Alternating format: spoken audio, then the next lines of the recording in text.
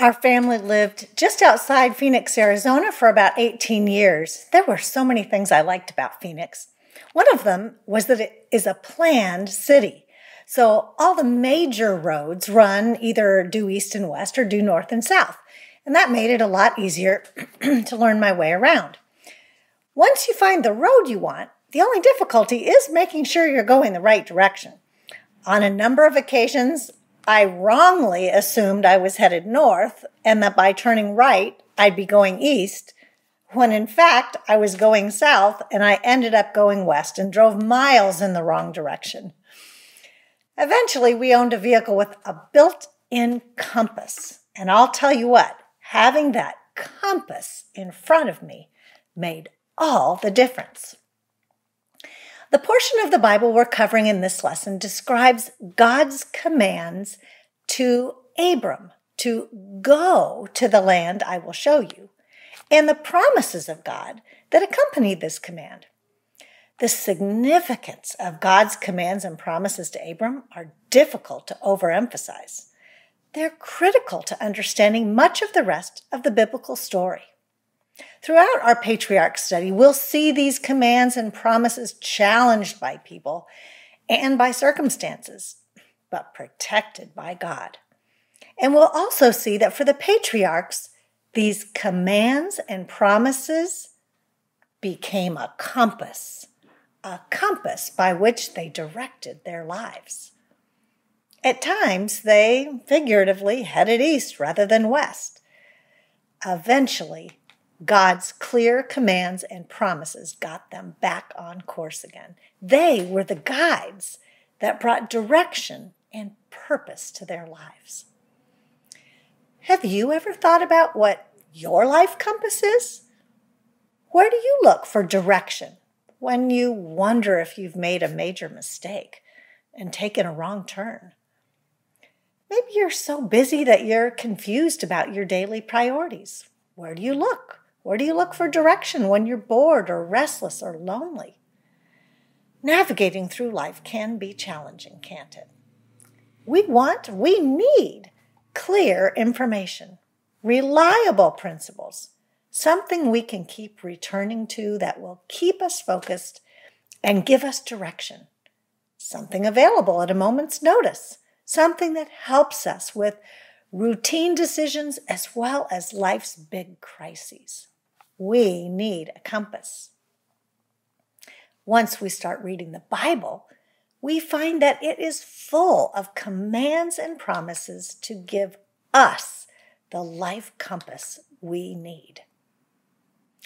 Well, as we begin learning about Abram's life, it's helpful to return to chapter 11 of Genesis, where we find a description of Abram's family. Who was Abram after all? Well, chapter 11 indicates that he and his family migrated from Ur of the Chaldeans to Haran. Their intention had been to relocate to Canaan. However, they ended up settling in Haran along the way. We also learn that Abram was one of 3 named sons. His brother Haran died sometime after fathering Lot, who we know is important later in the story. His other brother Nahor was married to Milcah. Now, although Nahor and Milcah weren't included in the party that traveled from Ur to Haran, we do find them there in Haran at a later time. And at that time, the area surrounding Haran is referred to in the scriptural text as Padan Aram. Nahor and Milcah, together with their son Bethuel, and his children, Laban and Rebekah, names some of you might recognize, they end up playing an important role in Abram's story. Now let's look at chapter 12, verse 1. The Lord had said to Abram, "Go from your country, your people, and your father's household to the land I will show you." According to Acts 7, God appeared to Abram and called him to Canaan while he still lived in Ur. Yet Genesis 11 and 12 suggests that Abram left Ur under his father Terah's authority, and that God's call to Abram to go to Canaan came once Abram was in Haran. Excuse me. Since Acts 7 clearly states that God first spoke to Abram in Ur, maybe chapter 12 here is referring to that initial call. Or maybe since Abram was so settled in Haran, as the text says, God needed to remind him of the call to Canaan after his father's death. Time to get going. Now look ahead at verses 4 and 5. So Abram went as the Lord had told him, and Lot went with him. Remember, Lot was Abram's nephew, and Lot's father had already died. Abram was 75 years old when he set out from Haran. Now, we've also already been told that Abram's wife Sarai was unable to conceive. Her barrenness is an extremely significant fact as the story continues. In that culture, as in many today, the continuity of a family line through a son was considered extremely important. At this point in the story, it's likely that Lot, who'd already lost his father, remember that Lot was Abram's heir presumptive. Abram had no other children. So all this background information sets the stage for the story. Now, obviously, God's command to Abram to leave Ur and go to Canaan was significant. It meant leaving behind most all of what was familiar to the small party. Although archaeologists have discovered more than one ancient city named Ur, most scholars assume that the Ur in which Abram and his family originated was the large capital city of Sumer, a cultured and sophisticated coastal city. And if so, Abram and the party probably left behind a fairly sophisticated lifestyle for a very simple rural one. Secondly, Joshua 24, 2 and 3 tells us that when God called Abram to Canaan, he called him away from an idolatrous family of origin. God planned to use Abram to build a family that would represent and worship him, and this necessitated that separation. Furthermore, Hebrews 11 stresses the faith of Abram in doing this, saying that he obeyed and went even though he did not know where he was going. Most likely, Abram knew very little about the God who'd spoken to him at this point. But in faith, he responded to what he knew. Another reason Abram's leaving and going was greatly significant is that it gave a critical example to his descendants, who much later were called by God to leave Egypt, where they'd lived as slaves for 400 years, and to go to Canaan, the promised land. They too had to leave by faith and go. Well, let's return to verses 2 and 3 and look now at God's promises. First, in verse 2, we see the promise of the blessing of becoming a great nation. I will make you a great nation. This was a promise that despite Sarai's barrenness, Abram would have many descendants. In Genesis 15:5, God told Abram his descendants would be as numerous as the stars. Such a promise must have really stretched Abram's faith and imagination at that point in his life. Second was the promise of a great name in verse 2. Now, in ancient times, a person's name was far more than just what they were called. Their name represented their character. The promise here is that God would build Abram's character so that he would represent God well to others. As we learn, this was a process for Abram. Then verse 3 implies the promise of sovereign protection. God promised to bless those who blessed Abram and curse those who cursed him. God also promised that Abram would be a blessing to all people on earth. We can't really know how Abram understood this promise, but the New Testament certainly reveals that through Abram's descendant, Jesus Christ, the whole world's been blessed with a Messiah, a deliverer. Additionally, Abram's descendants wrote the Bible almost exclusively, and they preserved it for us through many generations. Finally, look ahead at verse 7, where we see God's promise that Abram's descendants would inherit the land of Canaan. Now think about this. God issued a tremendous call to a man from a pagan family. Once Abram was willing by faith to respond, God's command and promises, that was all he had. That was his compass. They were the rule by which he would live his life from this time forward. Abram didn't know everything, far from everything, but he did respond to what he knew. And that leads us to a first principle.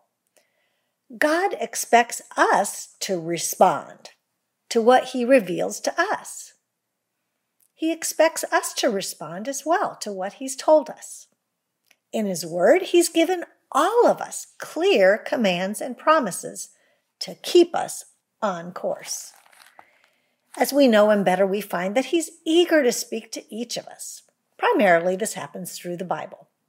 Occasionally, he speaks through a combination of ways. Other trustworthy people combined maybe with circumstances and in prayer. However, it's so important to keep in mind that people can be wrong, and circumstances can be misleading. And our imagination and emotions can deceive us. So we shouldn't ever follow any of these signs if they contradict clear biblical principles. You know, the Bible portrays people as forgetful. Certainly true of me. But it portrays people as forgetful, especially when it comes to God's commands and promises. Guilty again. It's important to develop ways for us to remember God's commands and promises. For me, memorizing scripture has been a key to that. Another way is to underline the commands and promises that are right in your Bible. It speaks clearly to your situation. I find it helpful to write a date next to them and sometimes a word or two about the circumstance with which the command or promise helped me. You can also, especially if you don't like writing in your Bible, you can record verses with dates and the way God spoke to you in a journal. I like to do both.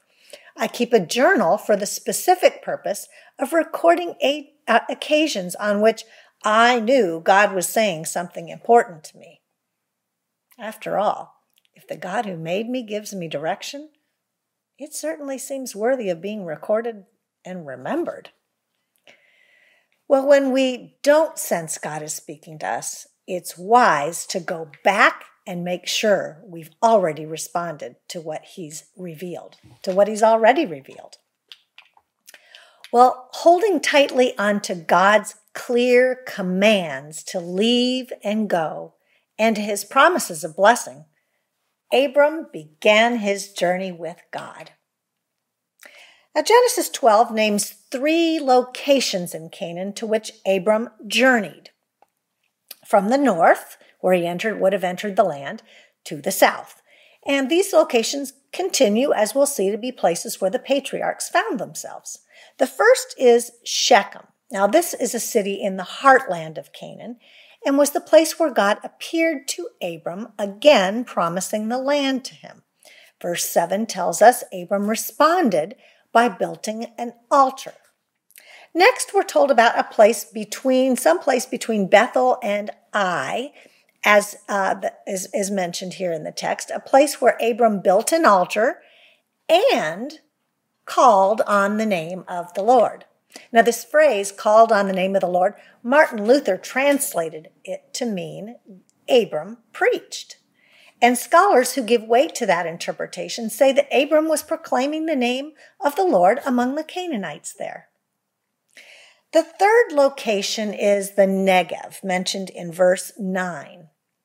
The Negev is the desert highland region down to the south between Israel and Egypt. Negev, the desert, and the word Negev means dry.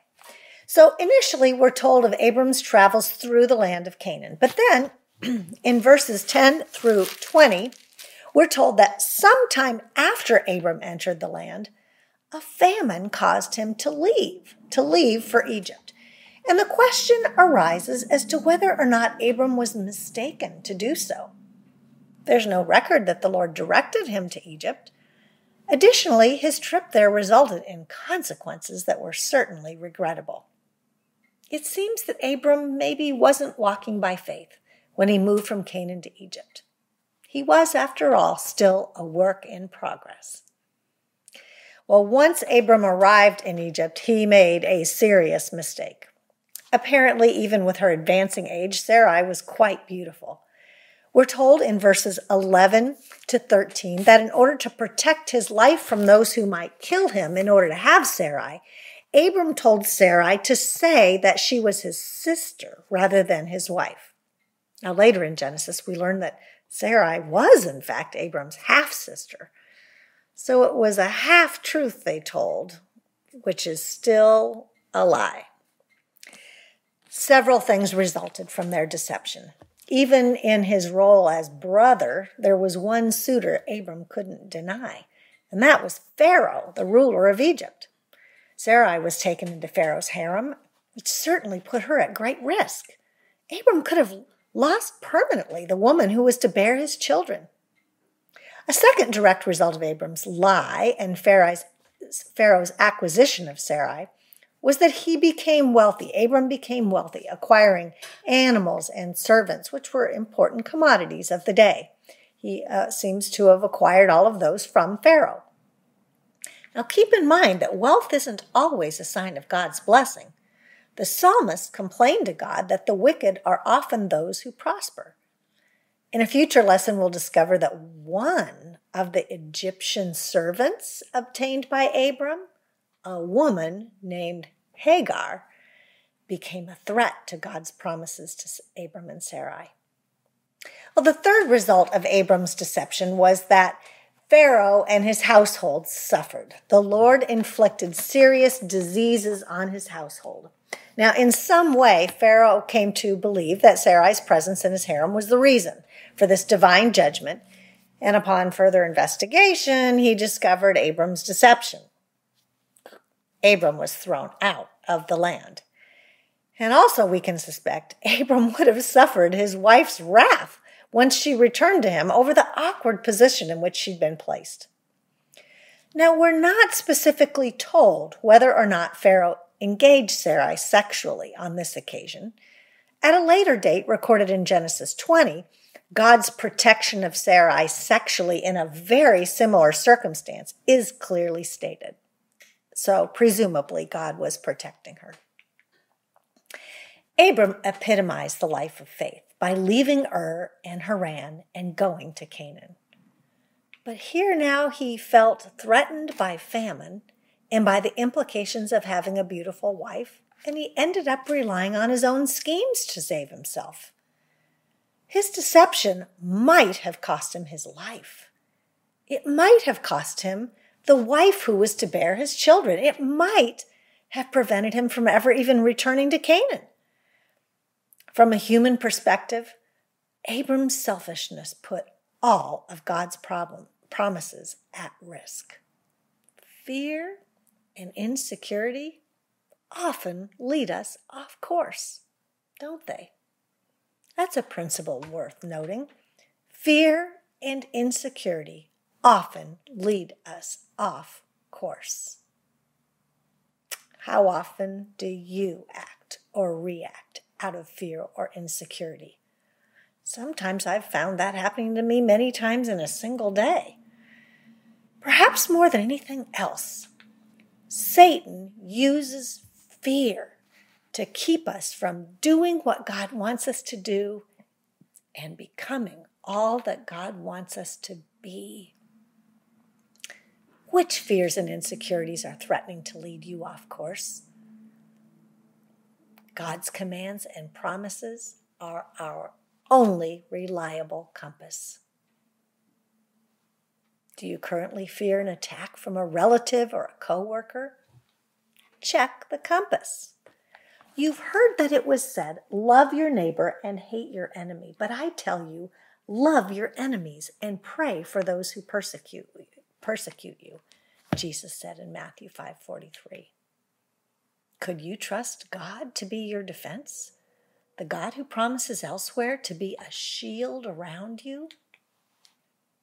Maybe there are financial worries threatening. Check the compass.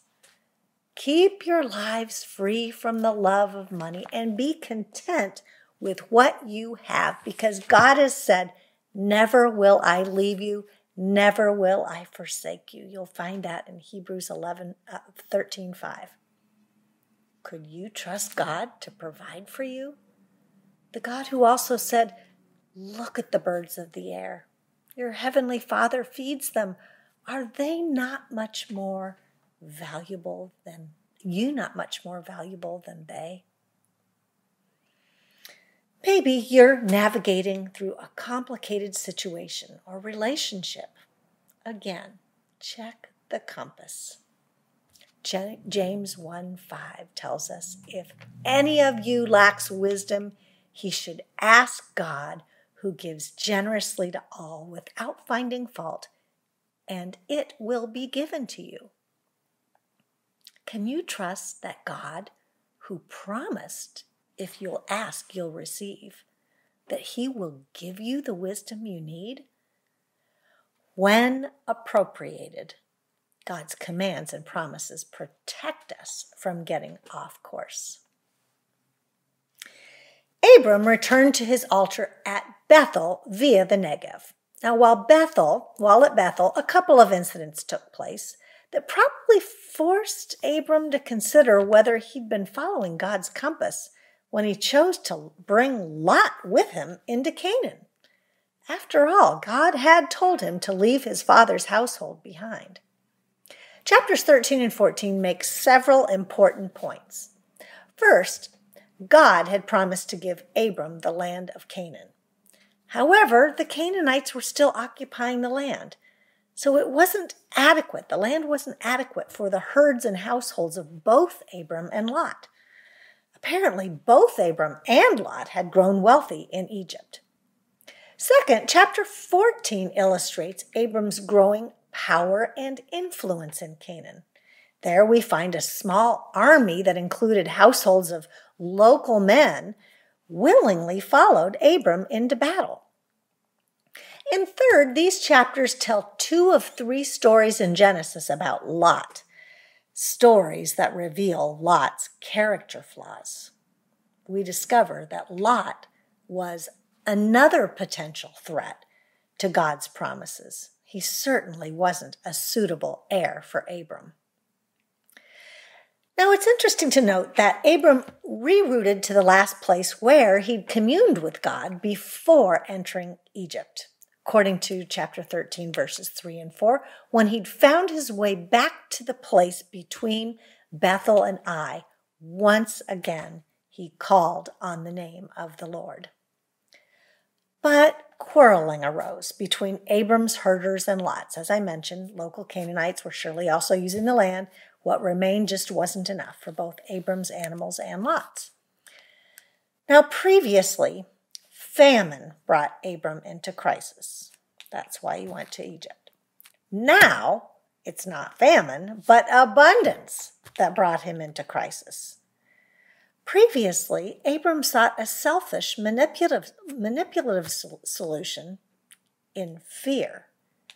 This time, Abram resolved the matter with a very unselfish, generous offer in faith. He offered Lot first choice of the land. How incredibly magnanimous.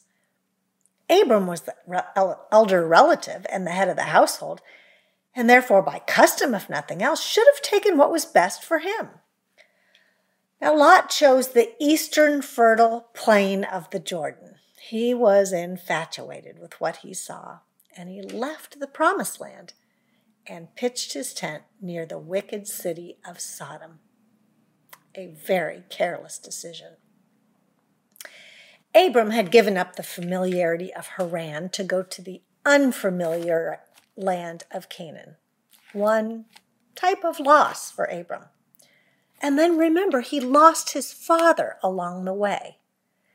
And finally, presumably, he not only lost Lot's company, but probably by Lot settling in Sodom, lost confidence that Lot was even a suitable heir for him. At this time, when Abram was probably quite discouraged, the Lord brought him just the reassurance he needed. First, the Lord confirmed his promise to give Abram numerous offspring and all the land of Canaan. Then God told Abram to walk through the entire land. Some suggest that walking through the land may have reflected a legal mode of conducting a land transaction that was common in the day. Regardless, walking through the land surely gave Abram a greater perspective than the sad circumstances of all his loss. Although he'd lost human companionship, he'd not lost God's companionship or promises. Verse 18 tells us that Abram then settled in Hebron, where, according to chapter 14, he established himself with local princes. Now there, in chapter 14, we learned that the family conflict with Lot over land was replaced with another kind of conflict. Abram now faced a geopolitical conflict. The region was divided into city-states in those days, and there were 4 kings. Chedorlaomer was one, he and 3 others, who came from more eastern lands. And they allied in battle against 5 Jordanian kings not so far from Abram's vicinity. And one of these 5, we notice, was Bera, the king of Sodom. Now, these 5 kings had rebelled from previous subjugation to Chedorlaomer, and apparently they were determined not to be in that position again, so they marched out to meet his forces. However, Chedorlaomer defeated them. Verse 12 says that Chedorlaomer also carried off Abram's nephew Lot and his possessions since he was living in Sodom. Lot was already reaping the consequences of his poor decision. Now, verses 13 and 14 tell us that a man who had escaped came and reported this to Abram the Hebrew. Now, Abram was living near the great trees of Mamre, the Amorite, a brother of Eshcol and Aner, all of whom were allied with Abram. Abram had previously found favor with these local princes, obviously. He was becoming, as I said, a person of influence in the region, and God, as promised, was indeed blessing him. Unwilling to abandon his relative Lot in crisis, Abram and his allies chased down the eastern kings, defeated them, and recovered all the captives and plunder. The victory is yet another indication of God's blessing on Abram. Now, upon his return from battle, Abram encountered 2 kings who are contrasted with one another. Melchizedek, king of Salem, and Bera, one who's already been mentioned, the king of Sodom. Now, Melchizedek means king of righteousness, and Salem is most likely a reference to Jerusalem. We're told this man was both a king and a priest. Even more surprisingly, he was a priest of God Most High. So here we learn that at least one other resident of Canaan worshipped Abram's God, Yahweh, the God of the Bible. Abram gave Melchizedek a tenth, that is a tithe, of all he recovered. And Melchizedek then blessed Abram. The book of Hebrews portrays Melchizedek as a type of Christ, and some have suggested that this was just a pre-incarnate appearance of Christ to Abram here in Genesis 14. But it seems just as likely that Melchizedek was a historical figure who served as a type of Christ. The other man Abram encountered was Bera, king of Sodom.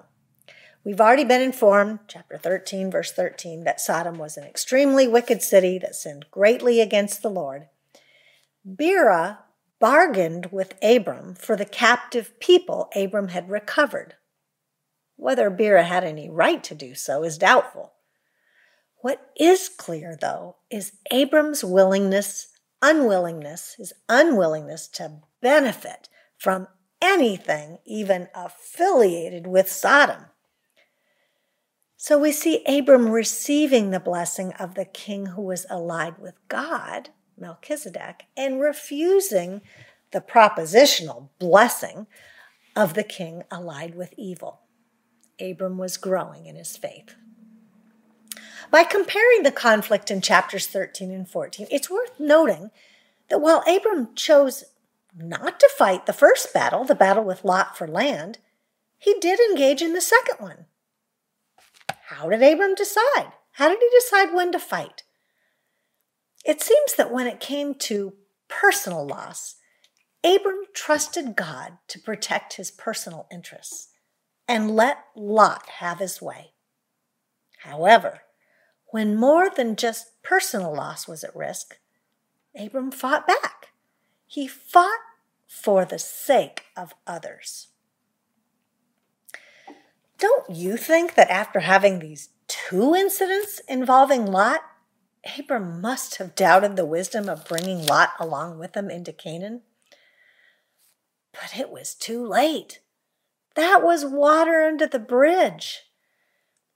In these two difficult situations that resulted, Abram just had to trust God to help him live courageously and righteously in light of a choice he'd already made.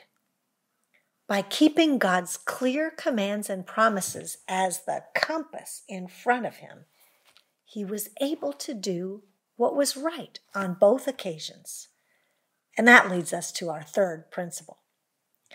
God wants us to live with integrity, regardless of our circumstances or how they came to be. That's a tough one, isn't it? But it's surely true. God wants us to live with integrity, regardless of our circumstances or how they came to be. Oh, I've often made decisions that seemed right to me at the moment, only later to wonder if they indeed were right. Maybe you've had some big questions. You've wondered maybe, did I really marry the right person? Or am I living and working in the right place? Was I wise to have purchased that home, that vehicle, that item I'm now stuck with? There are some decisions we can't easily undo or just can't undo at all. Are you currently living with consequences of your own bad decision? There are times we have to trust God with the possibility, the probability, or even the certainty that we have made a mistake. Are you wondering how to get back on course? In moments of questioning, believing God will keep his promises to us, and reminding ourselves of the clear instructions that he has given will enable us to live victoriously in difficult circumstances and to choose the right battles. God wants us to live with integrity, regardless of our circumstances or how they came to be. As we'll see, his clear commands and promises continue to be central to the story of the Bible. They were Abram's compass, and they are our compass as well. Our feelings may deceive us. Fear and feelings of inadequacy will often lead us off course. But God's clear commands and promises will always lead us in the right direction.